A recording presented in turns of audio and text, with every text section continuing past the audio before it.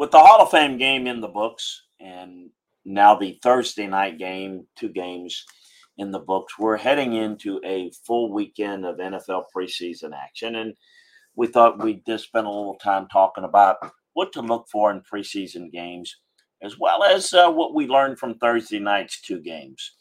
It's a different thing to study during preseason. So it's important, I think, as fans to understand what to look for, what to pay attention to, and what not to.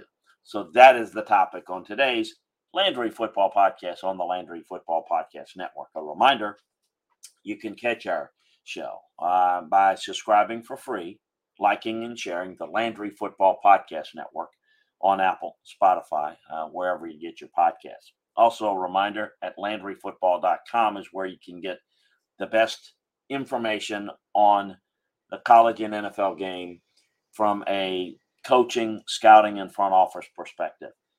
There are a lot of information out there, very much uncredentialed information. We can provide for you the best information around inside information and analysis from someone who's been there and done that. Someone who has worked at the college and NFL level as a coach, scout, administrator. We can provide information for you that's better than anything else on the market that you can get. Preseason games. Important to understand. Statistics don't matter. How much a guy ran for doesn't matter. What you're looking or through for, it's understanding the process. Understanding a couple of things, that teams don't game plan for opponents in preseason. So what you're looking for is skill set. You're looking at comfort level of making decisions for young guys, executing. It's the process that's important. The results are going to be a little bit skewed by the fact that it is not a normal game and it's not a normal process. So keep that in mind and understand that whole concept that is a whole lot different. So let's take, for example, some things that jumped out at me on Thursday night and watching the NFL games. And it's not about, just making snap judgment. So, for example, C.J. Stroud. Oh, he struggled. And, under pass rush pressure, he struggled. Yeah, he did. What do you expect? I didn't expect him to not struggle. I didn't expect him to be able to be comfortable reading defenses at this point or handling the pass rush pressure. Is that good? No. But it's expected. And it's going to take some time. And in time, I think he's going to get better. So making snap judgments is not what you want to do. He is not a quarterback that's ready. He's not going to be ready whether he threw for 300 yards and, one quarter last night or whether he threw 5 interceptions. It was not going to change that point. But I do think that what you have to take is, what have you taught the guy to this point? And how did he respond with what you taught him? Then based on this, you're going to see how he adjusts the mistakes that he makes a confidence level, the mental makeup, the physical skills are there, the intangible qualities, certainly he has those, but how he adapts quickly and how he adjusts to what he's being taught and what people do against him is going to be really important. Some other things, just some observations that I thought stood out more than anything else. I do think that the Texans wide receiver Tank Dell is a rookie, really did a good job of pushing the Patriots defensive backs back. He's 5'8", very quick. He gained separation. He caught 5 of 8 targets, and he really showed a lot of explosiveness. He was a menace on short routes, got open off the line of scrimmage. Thought he did a really nice job. I thought that he could, when you look at Nico Collins, Robert Woods, John Mechie, Noah Brown, I think he could get some snaps. I thought the Patriots' Keion White, defensive end, was outstanding. As a second-round rookie, was all over the field, 6'5", unique athleticism. He overwhelmed the Texans' tackles. Now, again, that's all relative. I thought he did a good job getting into the backfield. He's a physical specimen. He's got high upside, and he's going to have to become more consistent. But, boy, he showed what he can do. I thought Anthony Jennings was outstanding as well. I thought the defensive tackle, Daniel Ukalik, was really good in the game. As I mentioned, C.J. Stroud struggled. Not unexpected. Davis Mills ran the offense better because he's been in the system more. It's a rough one. There's no question. Against the pass rush, a real issue there. In the second game last night, Seattle, Minnesota, I thought Seattle's rookies did a good job. The defense, kind of picked off where it left off last year for Seattle, getting gashed up the gut.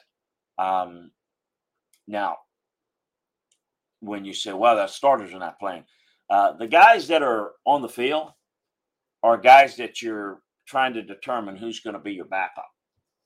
And heavy rotation, heavy depth are a big part of it. And this, to me, was a sign that Seattle's depth on the defense, particularly at linebacker, is not really good. So, yeah, the starters didn't play, but these guys are going to play as well. And when they have to be forced into action, it's going to be it's not going to be pretty. I can tell you that. Jackson Smith and Njigba wasn't prolific, but I thought he was solid. And I think he could be really effective alongside DK Metcalf and Tyler Lockett. Zach Charbonnet, the running back, had I thought a good job running inside, showed some pass catching ability.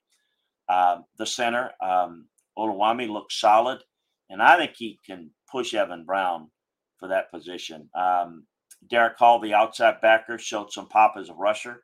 The defensive end, Mike Morris, bullied his way for 2 quarterback pressures.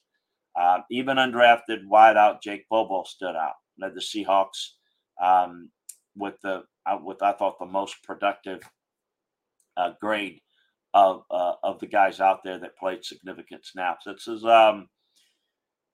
you didn't have Devin Witherspoon, who's the top pick, who was not available with a hamstring. If Seattle can get more production out of his rookies, they could be pretty good. The Vikings running back Ty Chandler got a heavy workload, vying for the number 2 role.